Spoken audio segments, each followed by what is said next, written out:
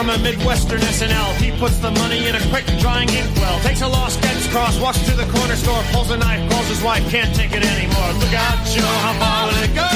Take away the fire and where does the water flow? SNL.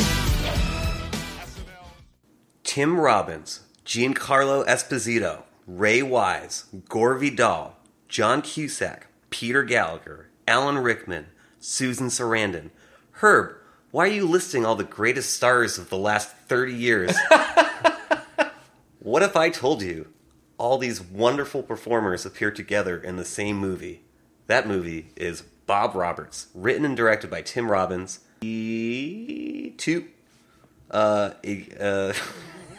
that for an intro, Art? Maybe tell the people what the film's about.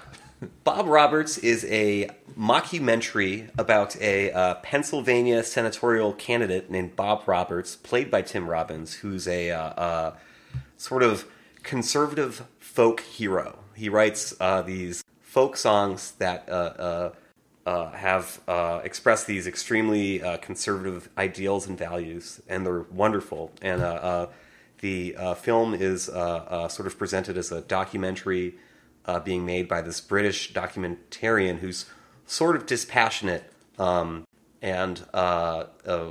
you basically are we spoiling this one? Can we talk about Yeah, all the whatever stuff you want that to talk happens? about. Yeah, I don't think there's anything that we can't say. You kind of jump in the middle of the campaign, and the film kind of leads up to his election over what's his name? Brickley Paste, played by Gore Vidal. Played by Gore Vidal, who's the incumbent. Yeah, that's Bob Roberts. Arik, you watched it. What did you think of this movie? I really enjoyed it. I really enjoyed it. The only criticism I would maybe have is that I think parts of it maybe dragged a little bit, but I thought it was brilliant. Like, really, really funny, really smart and interesting. The cast is, as you highlighted, insane. You didn't even list everyone people have heard of who's in that film. Like, you didn't list James Spader. You didn't list Helen Hunt. You didn't list Jack Black, an incredibly young Jack Black. Jack Black's first Jeremy appearance. Piven and his sister. Like, Bob Balaban. I mean, the cast is... every 2 minutes in this film, I was like, what the hell? Like, what? How did... What? You know, it's just like absolutely ludicrous how many incredibly well-known people were in this film. But I think... I mean, I'm going to take a guess here, Herb, that you might have chosen this film due to its somewhat superficial similarities to the reality of a certain political election season that we're currently involved in. Well, not only that, I think every time there's a political cycle that kind of, especially presidential elections and campaigns, and when they hit their fever pitch, I always find myself rewatching this movie. It is extremely resonant with current situations, but when Bush Jr. was coming to power, there were so many parallels there with the Alan Rickman and what's his name again? Gary Wise? Greg Wise? Laura Palmer's dad. Ray Wise. Laura Wise, Palmer's dad from Twin Peaks. Which, I noticed that. You know, they kind of have like a Cheney, Karl Rove presence. You know, there's something sort of universal about the portrayal of the way Republicans and conservatives sort of sell this idea of returning to values that never really existed to their base, and get these, like, you know, kind of build this cult of personality around themselves.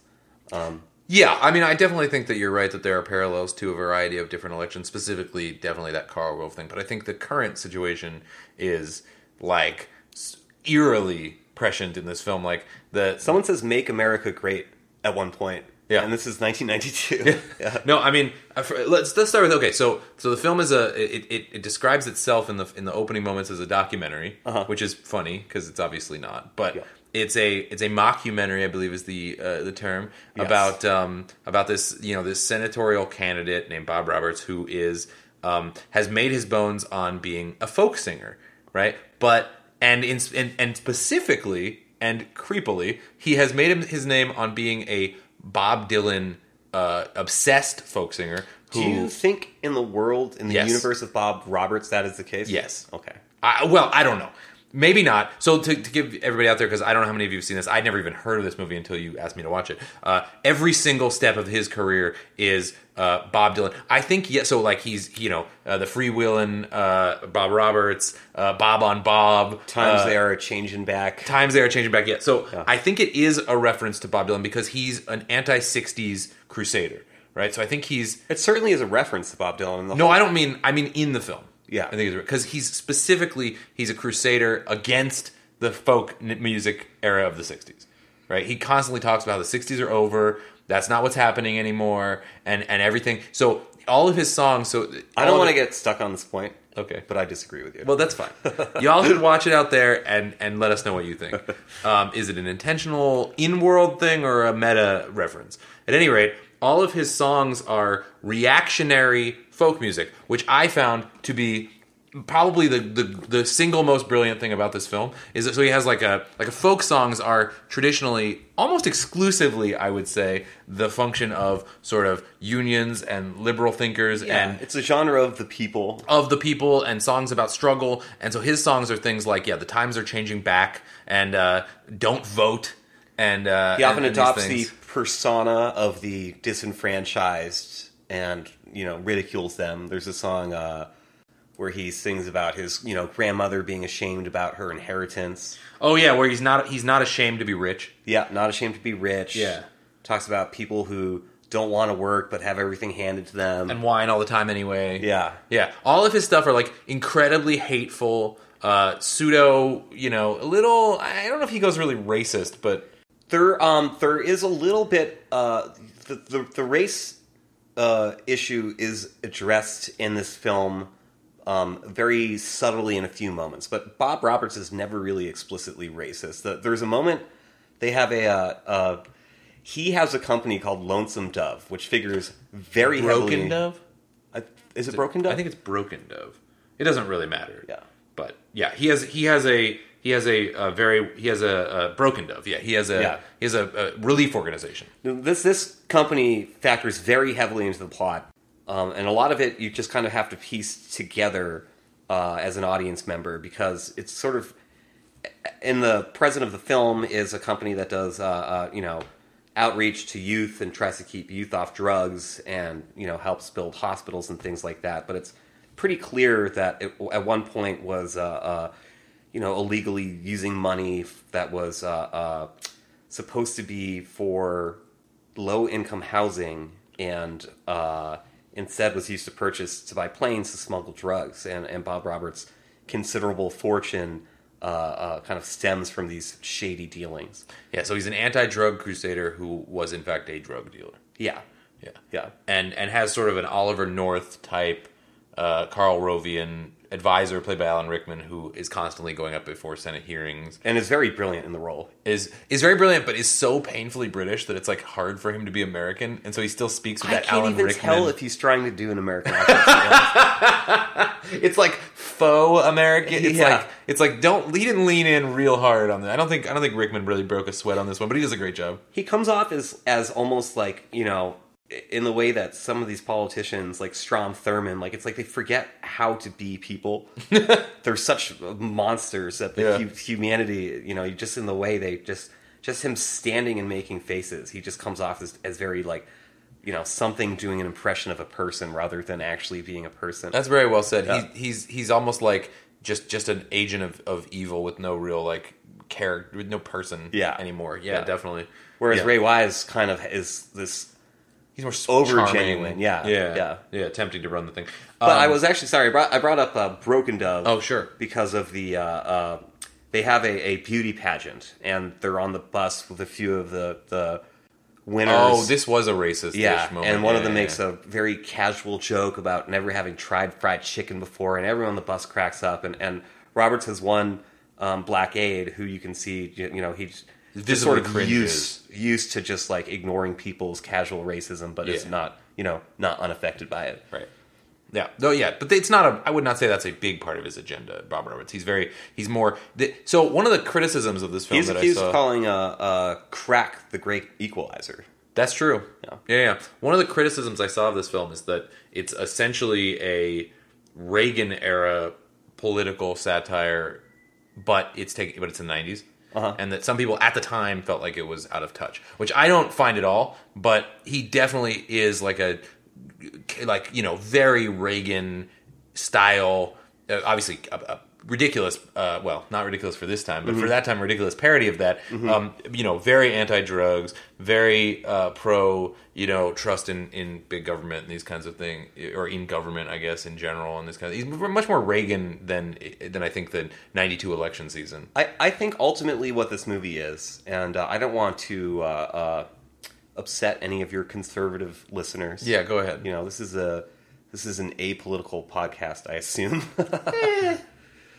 Tim Robbins, who's married to Susan Sarandon. I believe they're still married. I believe so, yeah. Susan Sarandon has been in the news a lot lately for being a crazy liberal. They're not together anymore. Wow, that's so sad. That is so sad. But anyway, what hope does love have? when Tim Roberts and Susan Sarandon broke up in 2009, we are definitely we're not our finger far from the pulse. We don't follow that kind of nonsense. No, we don't. And it's not exactly, it's not Bennifer.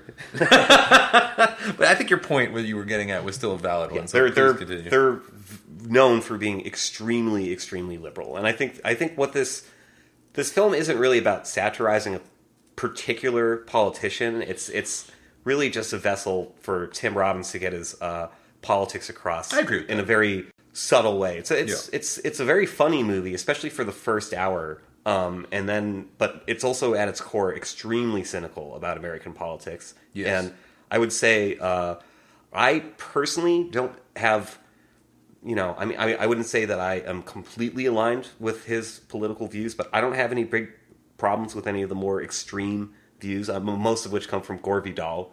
Oh, okay. I thought you were saying you were aligned with Bob Roberts' political. Oh, sorry. The film. The politics of the film. The politics of the filmmaker, but not the character. Yeah.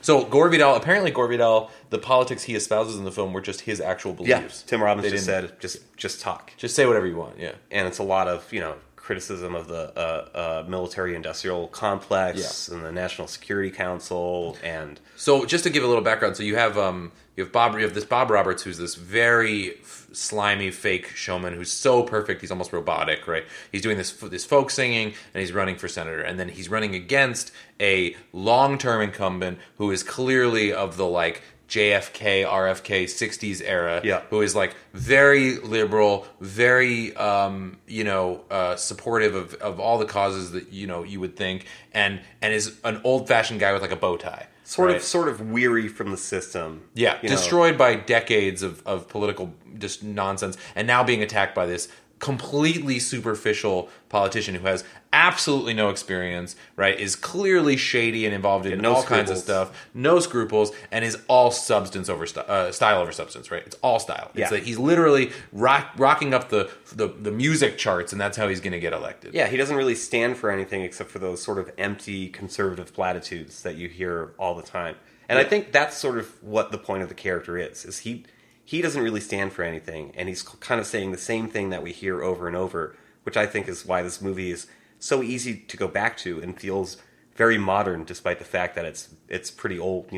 The laptop that Bob Roberts uses on his tour bus is amazing. Yeah, it's the tiniest little screen on this giant laptop. Yeah, it's so funny, and he's typing so slowly. But I love it. Yeah, it's great.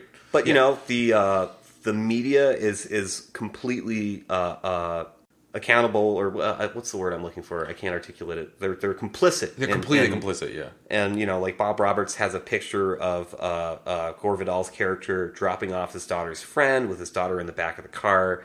The daughter is cropped out of the photo, and they turn it into the scandal about him dating an underage girl. And the story doesn't go away. And in the way that the media will just speculate to get the idea in people's heads, there's a lot of... is he lying or isn't he lying? And it's clear that the whole thing is a fabrication and should just go away. But once the accusation is made, Gore Vidal's character can't shake it. The overwhelming need that the media has for a narrative and for some sort of drama that, especially, and I think about that a lot in this upcoming election, where I think the most dangerous thing in America right now might be the media's need for this to seem competitive and for this to seem close and for this to seem rational. And that they will push those agendas hard on a situation which might otherwise, and they might actually bend the situation to fit their media narrative. Yeah. Yeah. I mean, I think if there's one thing that's sort of changed, it's that that news is so much more entertainment than it's ever been. Totally. They really care about their numbers. They really care about being the station that people go to, and it doesn't matter, that's not by doing the best job at telling the news. That's by telling the most, sensational stories. Yeah, and additionally, they have too much time. This is not a new perspective, but the modern day, and by modern day I mean within the last 15 years, news media is at a level of coverage that was intended for 9/11 level events. Yeah. Like they're trying to fill a 24-hour news cycle when there's not 24 hours of news. Right, of news that anyone would care about outside of like super local news, right? And so they end up creating news to fill that time. They're a news generation rather than just a news coverage. I think we've seen with the nomination cycle, I don't think Trump gets nominated if he doesn't get so much coverage. And he gets so much coverage because he's the one that people want to hear about. And at first it was because he was sort of a joke. Yeah. And now he's the presumptive nominee. And by the time people hear this podcast, we might already be in our labor camps. Oh man, that's so dark. I read that he got the equivalent of $2 billion in free media. Oh yeah, during this election cycle. Yeah, it's incredible, and we're sort of culpable on both sides. It's not just the conservative media. No, it's everybody. Yeah, it's everyone.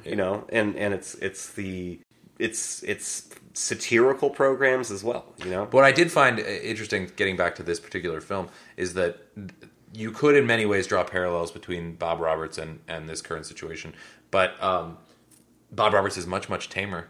Like, the parody from the past is actually less ridiculous and less extreme than the reality of the present. That's kind of one of the things about this movie that's amazing. I remember when I first saw it, I was pretty young, but I think I first saw it during the Clinton terms, and I wasn't really that politically engaged at the time, and I just thought it was a very funny movie, and just sort of enjoyed it as a well-made mockumentary, which it is. Yeah, absolutely.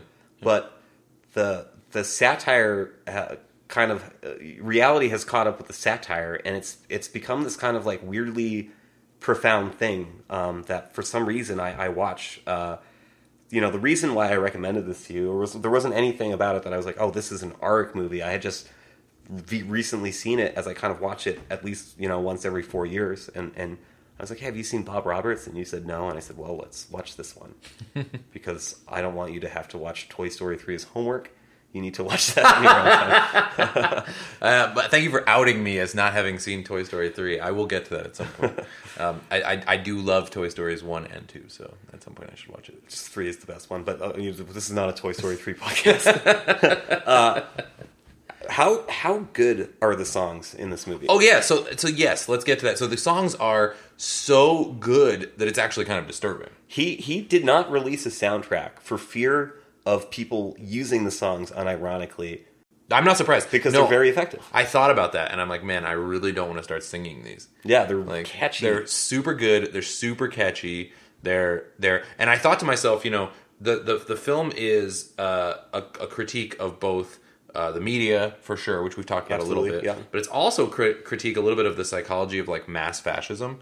And the idea of using music to push what I would consider radical ideas or whatever is a really powerful idea. It hasn't been a huge part of this country's history, I don't think, but it could be. I mean, like, I don't think this is far-fetched that you could put out if you did really great music with a really, really unfortunate agenda, that you could get people to be singing it and talking about it and thinking about it. You know what I mean? Just like the number of people who are on the other side of things, the number of people who are rapping along with Hamilton right now. I mean, sure, yeah, which is, something that contains ideas. I'm not going to describe them as radical, but the power of music and to get in your head and to stay in your head. And these songs were super catchy. I think, yeah, and I think what is what we do see more of today that the movie portrays very well is that like cult of personality. Which, oh, totally. Yeah. If you look at the strongest Trump supporters, they will shape their understanding of politics to fit whatever nonsense comes out of his mouth, which is kind of a miraculous feat because he's not very consistent and he's not very lucid, And in this movie, you see like the way, you know, I think this is, for a directorial debut, it's very impressive as a first movie. It's pretty well done, and the concert scenes, and anytime they have a group of Bob Roberts supporters, it feels so authentic. You know, Yeah. they're all very, maybe minus Jack Black and his brothers. I mean, that's a little over the top. Yeah. But Jack Black is funny in this movie. He really is. It's a young and very funny Jack Black. Very not Jack Blacky, actually. Yeah. I guess restrained. He was a very serious actor when he was studying his craft. Oh, interesting. Yeah. I did not know that. Because he seems like a big old goofball. He does, Big old yeah. teddy bear, yeah. Yeah. By the way, Jack Black plays the son of the mayor of one of the cities, maybe Philadelphia. Yeah. And him and his two brothers become like the most obsessive Bob Roberts fans, to the point where they're actually like violent. They sort of become the character surrogates for that whole crowd. Yeah. You know? So another character in the movie is Giancarlo Esposito, who a lot of people know as Gus Fring in Breaking Bad. Yeah, but he's been in like so many things. I mostly know him from Breaking That's Bad. fine. But he has been in a million. Do the Right Thing, School Days, Usual Suspect, King of New York. He's been in, so many things. Yeah. But anyway, yes. Okay. Yeah. So he plays a journalist for a journalist, quote unquote. He writes for a publication called Troubled Times, and he's really trying to expose all of Bob Roberts' corruption, which Bob Roberts has managed to kind of sweep aside. And he becomes an enemy to all of Bob Roberts' supporters. And some of the I think so. Basically, there's a point where the movie stops being funny to me, and it's after one of the funniest sequences. He goes on a show called Cutting Edge Live, Which is just Saturday Night Live. Yeah. and it is a brutal brutal. with John. That's where John Cusack shows up. Yeah, John Cusack Yeah. plays. He doesn't play himself, but he plays a John Cusack type who's hosting the show. Yeah. And it's funny because I believe Tim Robbins hosted Saturday Night Live to support the film, and it's kind of amazing that they let him, because he criticizes the relationship between NBC and GE.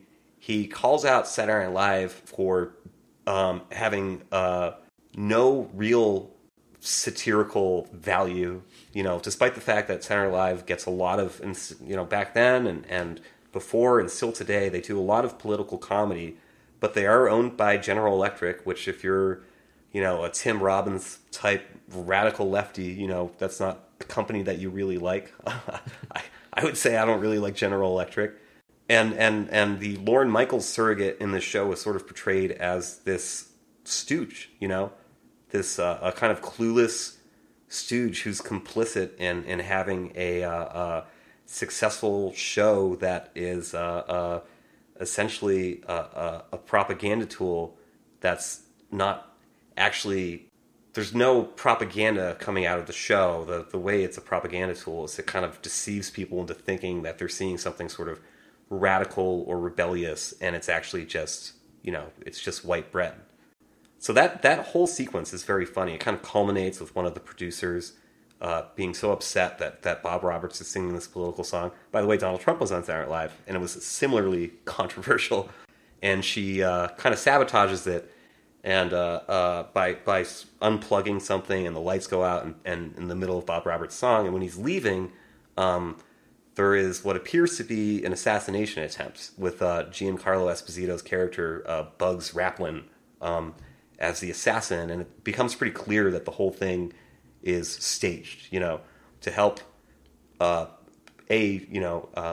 galvanize Bob Roberts' following, to kind of turn him into a near martyr, and to villainize Bugs Raplin, who's responsible for getting Alan Rickman's character, Lucas Hart, back under scrutiny for his shady dealings prior to the events of the film.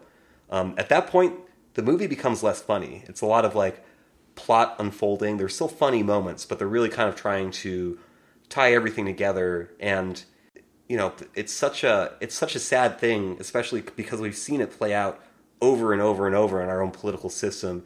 As it becomes clear that Roberts and his supporters are so deftly getting through this election and going to win, it becomes kind of disheartening and not really that funny anymore. And eventually Bugs Raplin is killed, and the joy that Bob Roberts followers display when they hear that he's killed. It's like, imagine being, you've been in San Francisco when we've won no, not a Super Bowl because it hasn't happened, but like recently a World Series or a basketball title, and the way that people are just screaming in the streets and celebrating. This is the response that people have to the death of a man who's clearly innocent, but they don't care.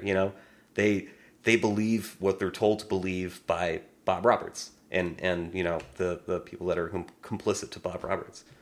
Well, did you find that the tone shifted for you after? Oh yeah, no, absolutely, yes. The film goes from being a pretty, funny, goofy take on this whole thing with some very serious sort of message undertones, but then it switches for sure, and it's just sad and disheartening, like you said, and the message of the film ultimately is kind of one of failure, right? Yeah. Like, I mean, the shot of Bob Roberts gets this assassination attempt and is supposedly paralyzed from the legs down, and the way that that's a setup is that we see him moving his feet while performing in a wheelchair at his inauguration party, and just that's basically the way the film ends. Is like a combination of him being proven to the audience to be a fraud, but not to the world he's living in, and the death of this innocent journalist who's merely trying to expose the corruption of his nonprofit charity, Broken Dove, and his corruption in general.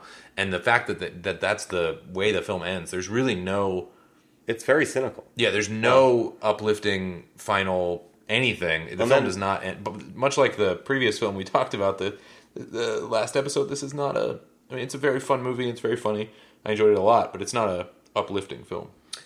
I think, I think if you're, if you kind of have those values, if you were feeling the burn, if you were, if you're on the left and you have kind of a I don't want to say radicalized view, but if you're pretty cynical about just the media and the whole political process in general, I think this is a movie that is entertaining, but kind of at the end of it, you just sort of nod your head and go, there's no comeuppance for Bob Roberts. No, nothing bad happens to Bob Roberts. Nothing bad happens to Alan Rickman's character. Nope.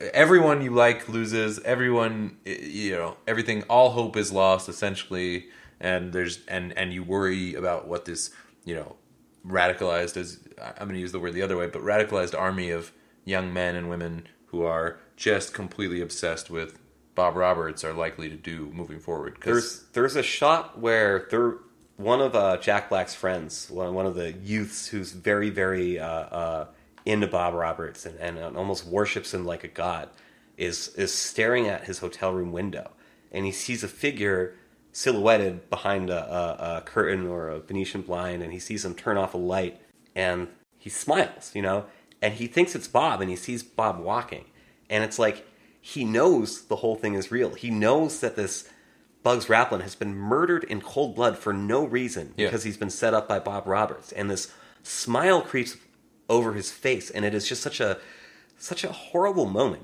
It's a really, really ugly moment that says a lot about how Tim Robbins views perhaps people that have political ideologies other than his own. Yeah, we're making this film seem really not like something most people should want to watch. But it's hilarious. It's so funny. It's so funny. It's dark humor. It's a dark comedy, and but the songs are great. And again, the first hour is just like, it is pretty masterful for a first time feature. There are these really, really elaborate shots that go on for minutes, that go through entire buildings and really elaborate set pieces, and they're so well put together. He made 2 other movies. I never saw Dead Man Walking. I never did either, actually. But I did see his third movie, Cradle Will Rock, and I thought it was okay, but a little bit of a mess, Yeah.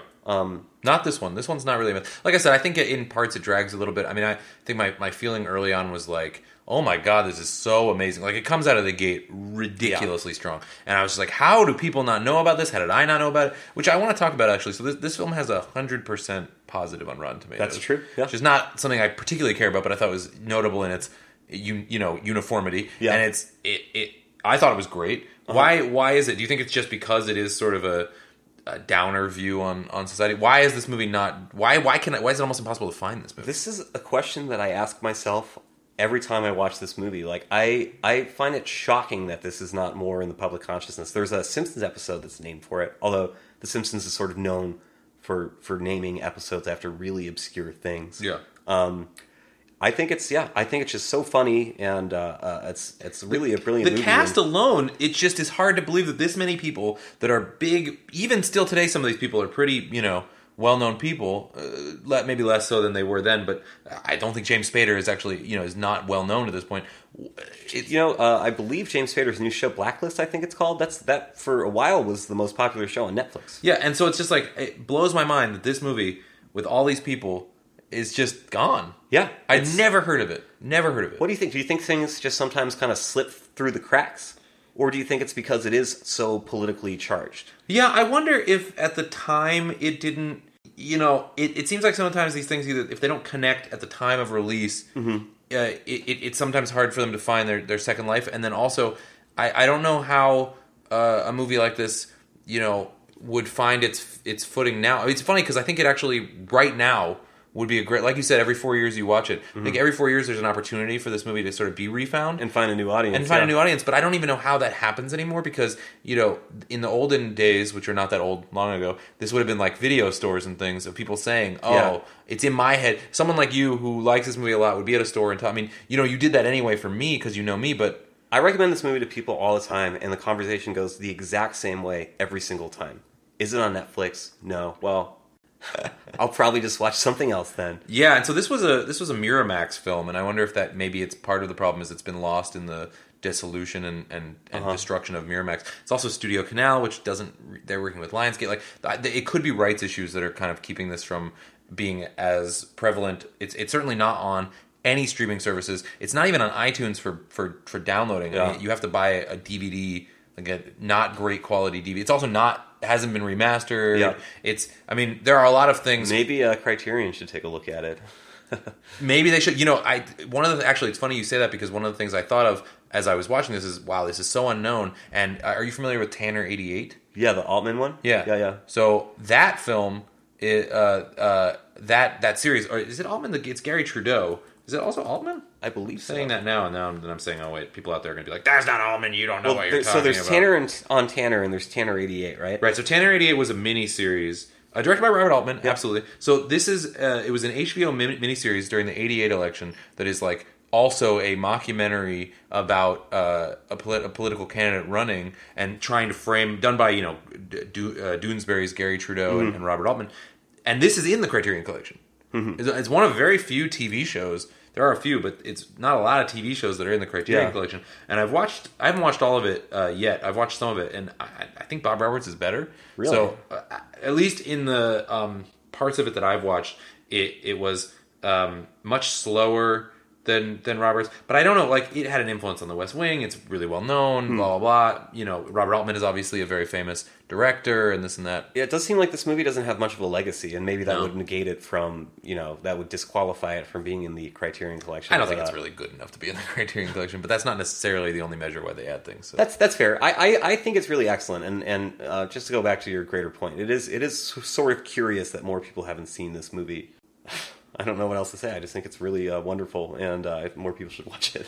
Oh, yeah, definitely. No, for sure. And I think, especially right now, although maybe not right now, because you're going to watch it and you're going to be like, oh, man, this is going to happen. It's not going to make you feel better. No, it's not going to make anybody feel better. Yeah. Definitely not. But it will make you laugh. It is very, very funny. And not just like, it is a dark comedy, but there's genuine just like, oh, that's funny comedy in this movie. There's comedy. I agree with you. I hope no one ever puts the song. I hope he never does release the soundtrack of the songs because I think they're actually fairly dangerous. One of the songs is originally from the movie Tapeheads with different lyrics. Do you know that movie with Tim Robbins and John Cusack? Yeah. There's a song in the movie called Retake America. And I don't remember what it's called in Tapeheads. But that song was originally in specifically the song Don't Vote would be really dangerous, I think, at any point in time. Yeah. And that is, what a terrible message that is. Yeah. So, so this is This has been a lot of fun. Thank you so much for telling me about this film, because if you and to be honest with you, you told me about this film months ago, and I didn't watch it, and it wasn't because it's not on Netflix. It's just because I'm bad about watching things. Sure, yeah. People suggest things. Well, you got a lot on your plate, Arik. I understand. But I'm really glad that you kept with your guns and you made me watch it, because I'm very happy I've seen it. And I'm also here to try to sort of evangelize it down the road and hope that we get a big response of people saying, "Oh, I love it too." Like, you guys don't know, it's actually really well known. Take our word for it. It's a little tough to find. Yeah. But, if you want to have that, you probably have friends that don't listen to this podcast. There are probably corners of the world where people don't religiously listen to this podcast. We're finding those corners, and we're playing this podcast in them. But if you're listening to this, get a copy of Bob Roberts, invite a few friends over, and they're going to think, "Oh my God, how did you find out about this movie? You have such great taste." You don't have to tell them you got it from us. We won't. This one is on us. This is a freebie. You can look really cool, and you can look really savvy, and like you're curating your own personal collection well with Bob Roberts. We don't need the credit. We don't even. We will. Our mouths are shut. Yeah. All right. Well, thank you again so much, Herb, for joining me for this. It was really, really my pleasure. I can't. I appreciate it. I'm a little embarrassed because you've had some pretty intelligent, accomplished guests on here, and I don't really deserve to be that company, but it's nice to be here all the same. Well, I think you've done a great job. So for everyone out there, you can find out more about the show at CinemaGadfly on Twitter or cinemagadfly.com. Subscribe to us on iTunes, Overcast, wherever good podcasts are found. Leave us reviews if you want. I always love to get feedback. It's wonderful. And we'll be back next month with a totally different guest and 2 totally different movies. So until then, good night. I'm a bleeding heart. Let's give money away to lazy people in the slums. I'm a bleeding heart. Let's eliminate our nuclear bombs. Arabs can be our friends. Right. Don't vote if you believe in that. We'll be fine without you. It's plain to see what you believe.